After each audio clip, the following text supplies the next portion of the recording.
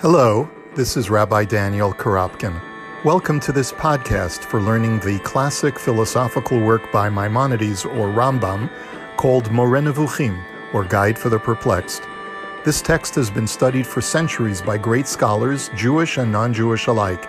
It seeks to reconcile Aristotelian and Neoplatonic philosophy with the Torah of our people, and is considered the perfect entree for reconciling one's spiritual and rational personas.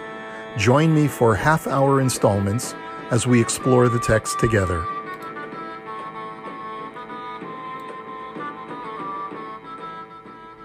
Good morning, everybody. Okay, after a hiatus for the Pesach holiday, we are back with Moreh Nevuchim. Rabbi Isai, I'm sorry, we're just trying to have the shir. Thank you.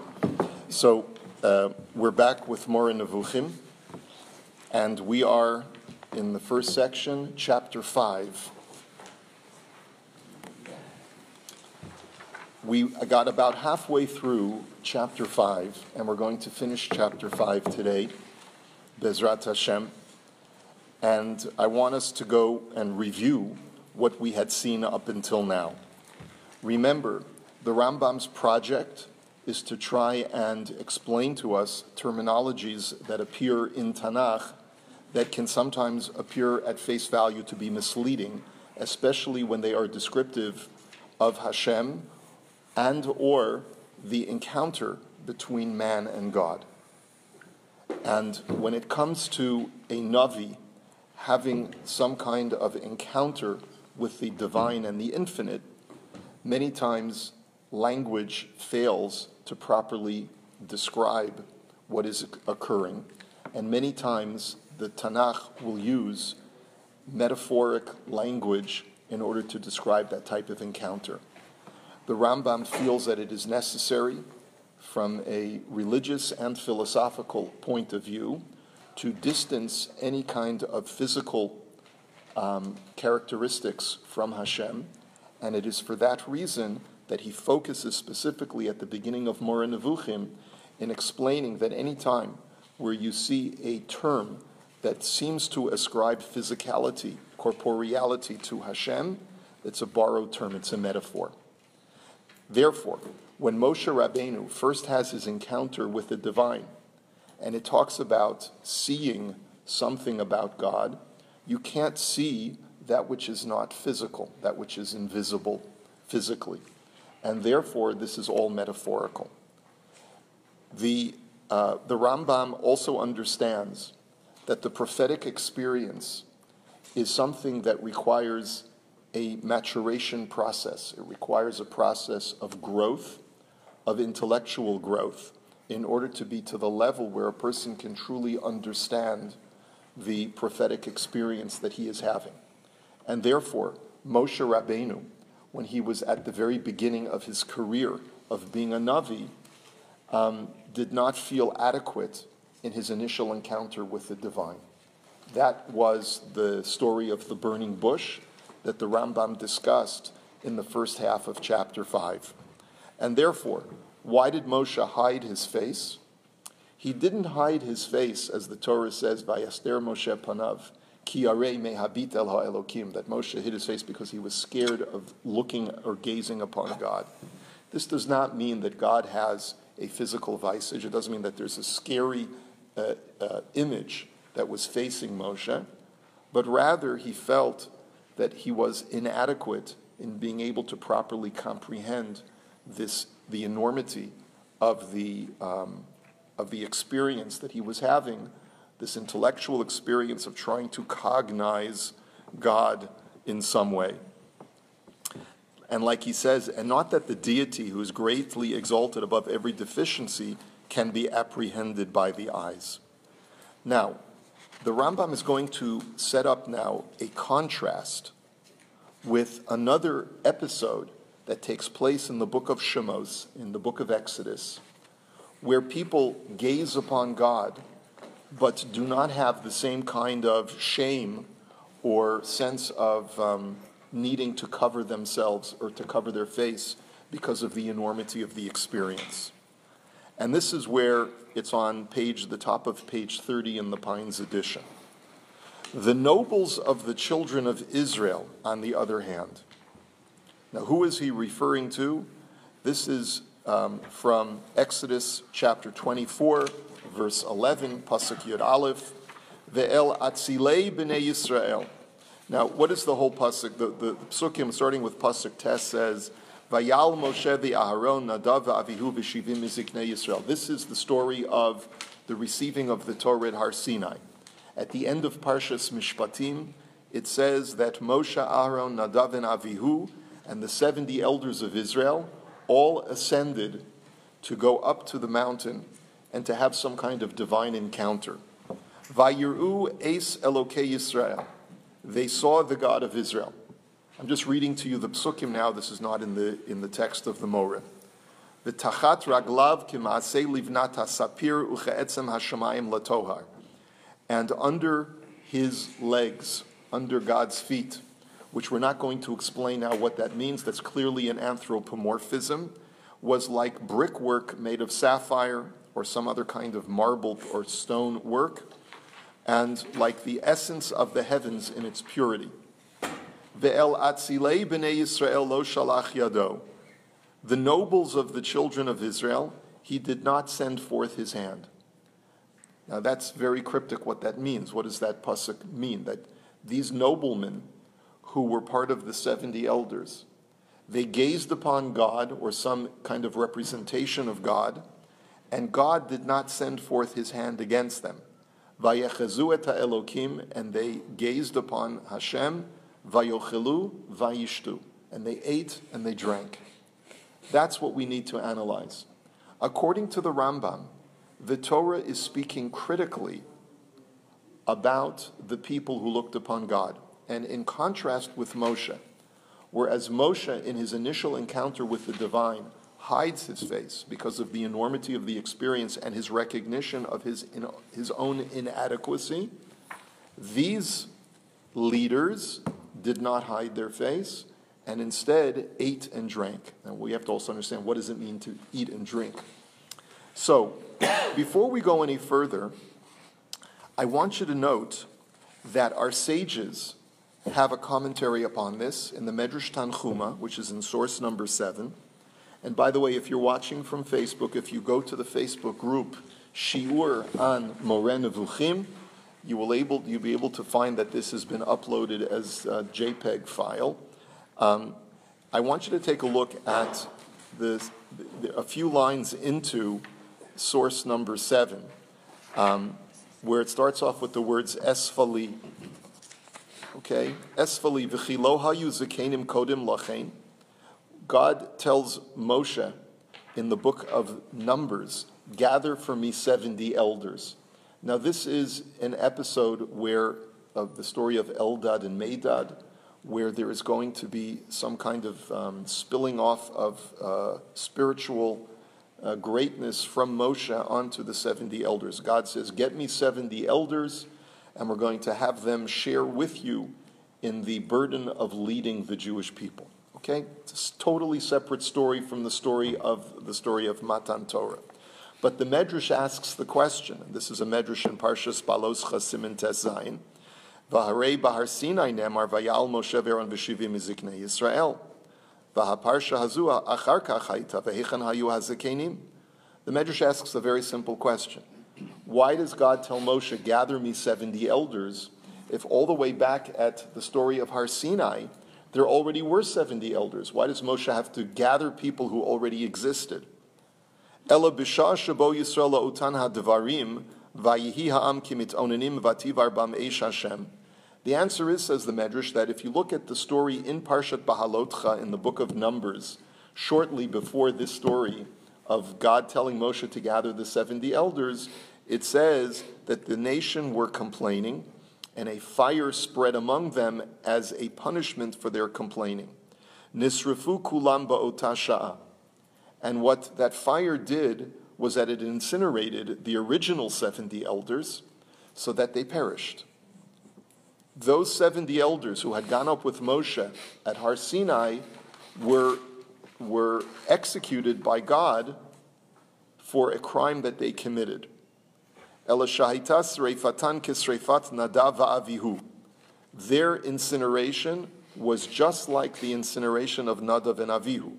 Sha'af heim hekelu rosham ba'alotam lahar Sinai kisharu'u et hashechina, because they acted in a light-headed fashion or in a frivolous or non-serious fashion when they ascended the mountain, as Nadav and Avihu did. In other words, according to this midrash, Nadav and Avihu died by incineration as a penalty for having gone up to Mount Sinai with the improper attitude.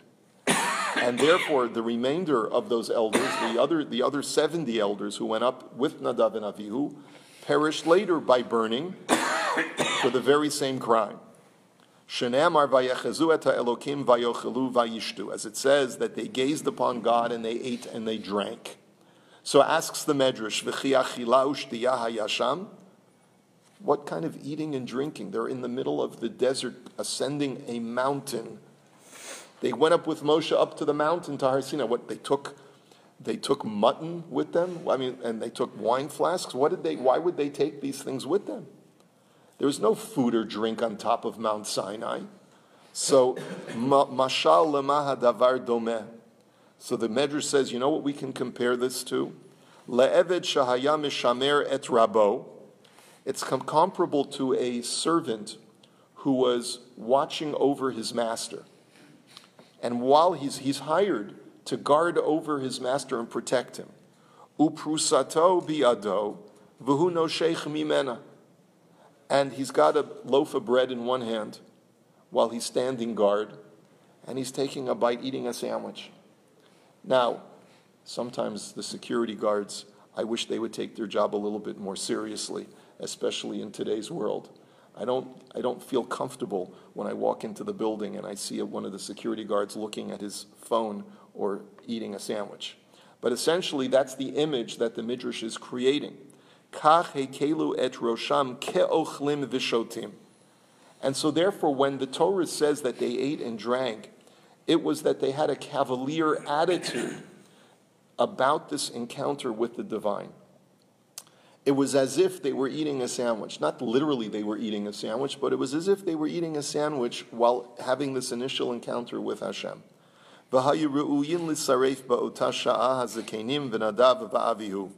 And therefore all of them at that moment deserved to be punished. However, but because the event of the giving of the Torah was so important and precious to Hashem, Lefichach lo ra'ah HaKadosh Baruch Hu lifkoa bahem bo bayom la'asot pirtza bahem. That's why, but that God said, look, I don't want to shter the simcha. I don't want to disrupt this monumental event by causing people to die. It's ironic, isn't it, that Nadav and Avihu do shter the simcha of the consecration of the Mishkan. But apparently that was less of a shter. God says, Matan Torah is lidorot, is for all of eternity. I don't want that to be associated with the execution of people who are going to get the Torah. And therefore, I'm going to defer the punishment, the penalty, the ultimate penalty, that I have to mete out against Nadav and Avihu and the 70 elders until sometime later. And by the way, the Abarbanel says that this deferment, this deferral of punishment is what happened to Moshe and Aaron as well. But for different crimes. For Moshe, it was the sin of the spies. For Aharon, it was the construction of the golden calf. And Hashem deferred their punishment for another reason. But you find this idea of deferral of punishment is a consistent theme. That I'm not going to punish you now because it's not the right time, but later on you're going to get your penalty. Now, I'm going to hold the Medrash over here, even though the Medrash continues. But based on this Medrash, the Rambam is basing himself on this Medrash to explain the episode. So, the nobles of the children of Israel, on the other hand, were over hasty, strained their thoughts and achieved apprehension, but only an imperfect one. And that was their crime, is that they were too hasty in trying to apprehend and trying to understand the divine encounter that they were having, and they didn't have the proper koved rosh, the proper sobriety and seriousness in understanding the material. And that's why he started off this chapter quoting Aristotle, who said that when you encounter difficult esoteric material, you must take it seriously and take it slowly. And if you don't, you run the risk of running off the rails and getting everything wrong. Hence it is said of them, and they saw the God of Israel, and there was under his feet, and so on, and not merely, and they saw the God of Israel. For these words are solely intended to present a criticism of their act of seeing, not to describe the manner of their seeing. Thus they were solely blamed for the form that their apprehension took, inasmuch as corporeality entered into it to some extent. So the Rambam writes that when the Torah describes what they actually saw, the Torah is saying their understanding of what they were experiencing was translated in their imperfect intellects as some kind of physical illustration of God. And the reason why it came into their minds as a physical illustration of some kind of brickwork was because they hadn't properly prepared for the prophecy. Had they properly prepared themselves for the prophetic experience, they would not have associated the divine with any kind of physical attribution of brickwork under his feet and so forth. This being necessitated by their over-hasty rushing forward before they had reached perfection. They deserved to perish. However, Moshe, peace be upon him, interceded for them, and they were granted a reprieve until the time they were burnt at Tave'erah, which is the description of the Medrash at Tave'erah, which is the place of burning in the book of Numbers. Whereas Nadav and Avihu were burnt in the tabernacle of the congregation, as is stated in a correct tradition. Now this having happened to these men, it behooves us all the more as being inferior to them, and it behooves those who are inferior to us to aim at and engage in perfecting our knowledge of preparatory matters and in achieving those premises that purify apprehension of its taint, which is errors. And therefore, what's the lesson for us, says the Rambam? The lesson for us is we're entering into very esoteric material. The Rambam in the Mishnah Torah calls the philosophical speculation as entering into the Pardes. It is, and we'll get into this discussion more when we talk about the Arba'a Shenichnasu Pardes, the story in Maseches Chagiga of the great sages who entered into this orchard, which according to the Rambam is philosophical speculation. And out of the four sages, only Rebbe Akiva was able to emerge undamaged because he properly prepared himself. It's the very same type of description. You have the biblical description of an imperfect philosophical speculative experience, and you have the Talmudic description as well. But the lesson, of course, for all of us is when we engage on esoteric matters, philosophical matters, we have to be very, very careful. We have to go through the preparatory stages of trying to understand basic principles of philosophy before we go into more advanced principles about God. It will then go forward to look upon the divine holy presence. It is accordingly said, and let the priests also that come near to the Lord sanctify themselves, lest the Lord break forth upon them. And this, of course, is I'm just trying to see if I have this, V'gam hakohanim hanigashim el Hashem yiskadu ashu pen yifrotz bahem Hashem. Also, this pasuk discussing the giving of the Torah. The kohanim who are going to approach God shall sanctify themselves, which the Rambam says has got nothing to do with ritual purification, but rather has to do with intellectual preparation. You're about to encounter the divine, prepare yourselves. Accordingly, Solomon has bidden the man who wishes to reach this rank to be most circumspect. He said warningly in parabolic language, guard thy foot when thou goes to the house of God, which is a quote from Koheles, Shemor raglecha ka'asher telech el beis Elokim. Be careful. Watch your feet. Watch where you step. One misstep could be disastrous when you enter into the speculative pardes of trying to understand divine matters.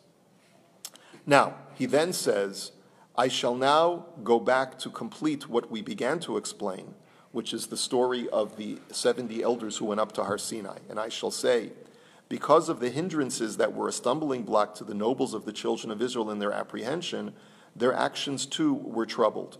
Because of the corruption of their apprehension, they inclined toward things of the body. Because they perceived God in some corporeal fashion, they were thinking about physical matters, and therefore they indulged in physical things. Hence it says, and they visioned God and did eat and drink. As for the rest of this passage, namely from the words of Scripture, and there was under his feet, as it were, a work of the whiteness of sapphire stone, and so on, it will be explained in some of the chapters of this treatise. Okay, I'll explain this more fully, he says, when we get into it further. It's unclear from the language of the Rambam whether it takes the words eating and drinking literally, unlike the Midrash, or whether he says that eating and drinking are metaphorical terms like the Medrash says. I think he's subscribing to the Medrash here as well. And what he means to say is that attitudinally, they were focused on physical matters, on matters of the body. And that is also because they had not properly prepared themselves. And therefore, eating and drinking is not necessarily to be taken literally, but rather it's to be taken metaphorically, that they over-focused on matters of the body.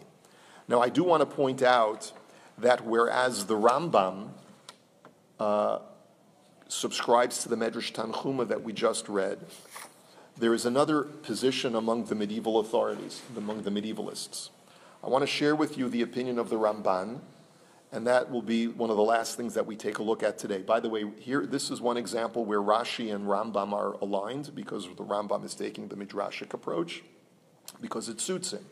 Because the Rambam, again, is trying to focus on distancing any sense of corporeality from Hashem. So therefore, the Midrashic account over here very much fits into his worldview. But the Ramban takes issue with this interpretation. And his opinion is that because there is no description of crime being committed at this story in Parshas Mishpatim, it just says, Vayechazu es ha'elokim vayochelu vayishtu. They gazed upon God and they ate and drank. Nowhere do we see that God is offended. It doesn't say Vayicharaf Hashem. It doesn't say that God became angry. There's no indication from the text that there was any crime committed. The Ramban says that there was nothing wrong with this. As a matter of fact, what they did was perfectly appropriate and correct. So if you take a look, it's a very short Ramban, source number 9. V'tam vayishtu sha'asu simcha v'yom tov. Why did they eat and drink upon ascending Mount Sinai and gazing upon Hashem, or having this prophetic experience? Because you have to make a simcha, because of this monumental event. Ki kein chova lismoach b'kabolas haTorah. It is an obligation to rejoice when you receive the Torah. Kasher tziva b'kosvam kol divrei haTorah l'havanim v'zavachta shalamim v'chalta sham v'samachta lifnei Hashem Elokecha. We know at the very end of the Torah, in the book of Deuteronomy, Parshas Kitavo, what does the Torah say? That when you erect these 12 monolithic stones that have the entire Torah written on them, and you put them at your border, then you shall offer shlamim sacrifices and eat and drink and rejoice before the Lord your God, because you've just completed writing the Torah and placing it as a monument on your borders of Eretz Yisrael. Uchsiv b'Shlomo, and it says similarly by Shlomo HaMelech, HaChochma v'Hamadan asun lach v'gomer, miyad v'yavo Yushlam v'yasmishta l'chol avadav, that when God granted Shlomo great wisdom, then immediately what did he do? He made a kiddush, right? He made a simcha, right? The Amar Rebbe Elazar mikan she'osin mishte l'gomra shel Torah, and the Medrash even comments on that from Shlomo HaMelech, and it says that when you complete the Torah and you make a siyum, you have to have some kind of festive meal. Why? Because in order to demarcate that what you are experiencing now is something monumental, important, and a cause for rejoicing, you demarcate that by indulging in physical pleasure as well. Those of you who were around for my Shabbos Hagadol drasha, you know that the whole idea of Simchas Yom Tov, we talked about that. It involves eating and drinking. The Torah, the Rambam himself writes that the Torah obligates us to have simcha on Yom Tov. How do you engage in simcha?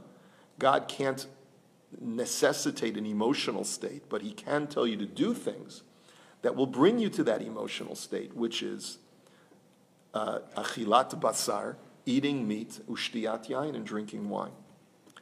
V'ne'amar b'David aviv b'hitnadvam levinyan beit hamikdash vayizbechu l'Hashem zvachim vayalu olot l'Hashem v'gomer vayochlu vayishtu lifnei Hashem bayom hahu b'simcha gedolah.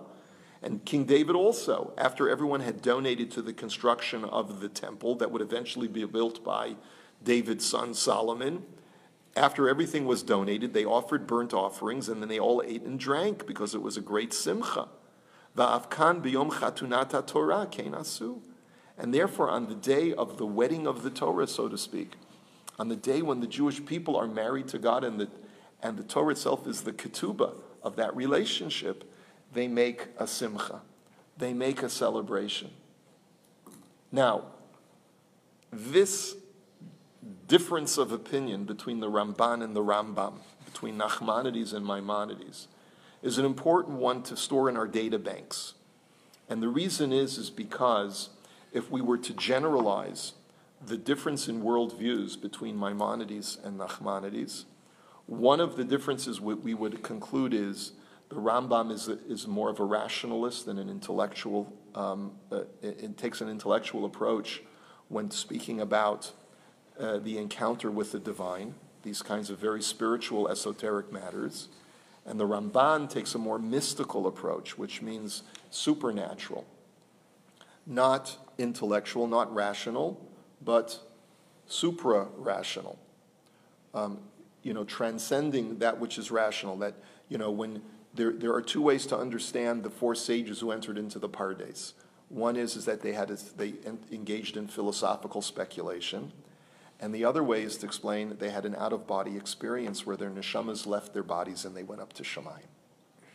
Now, two different ways of describing an esoteric experience, but one involves the intellect, and the other one involves something supernatural. The Ramban is a supernaturalist. The Rambam is the rationalist. And so for the Ramban, using physical things in order to celebrate a supernatural experience is perfectly natural. For the Rambam, using physical things to celebrate a purely intellectual experience which perforce is divested of the physical is not natural. And therefore, the Rambam has to conclude that any admixture of physical trappings to the experience of encountering the divine is in itself something criminal. But for the Ramban, you have Shabbos, and on Shabbos you have good food. It's not a contradiction. Shabbos is an ultimately spiritual experience, but you demarcate that spiritual high with the indulgence of physical things, physical pleasures. Okay? So this is where I'd like to hold it today and just finish off with the last few lines of chapter 5. Our whole purpose was to show that whenever the words seeing, vision, and looking occur in this sense, intellectual apprehension is meant and not the eyesight, as God may he be exalted, is not an existent that can be apprehended with the eyes. If, however, an individual of insufficient capacity should not wish to reach the rank to which we desire him to ascend, and should he consider that all the words figuring in the Bible concerning the subject are indicative of sensual perception of created lights, be they angels or something else, why, there is no harm in his thinking this. And what the Rambam basically concludes is, look, I've just given you the emes. I've told you the way things truly are. Whenever you have verbs like seeing associated with God, there's no physical representation of God. But if a person wants to digress from my emes, says the Rambam, and he wants to interpret it differently, and he wants to say, well, God created a physical representation of some angelic being or some light so that a person could experience or could understand, even on a physical plane, that he was having some kind of divine encounter. Nothing wrong with that.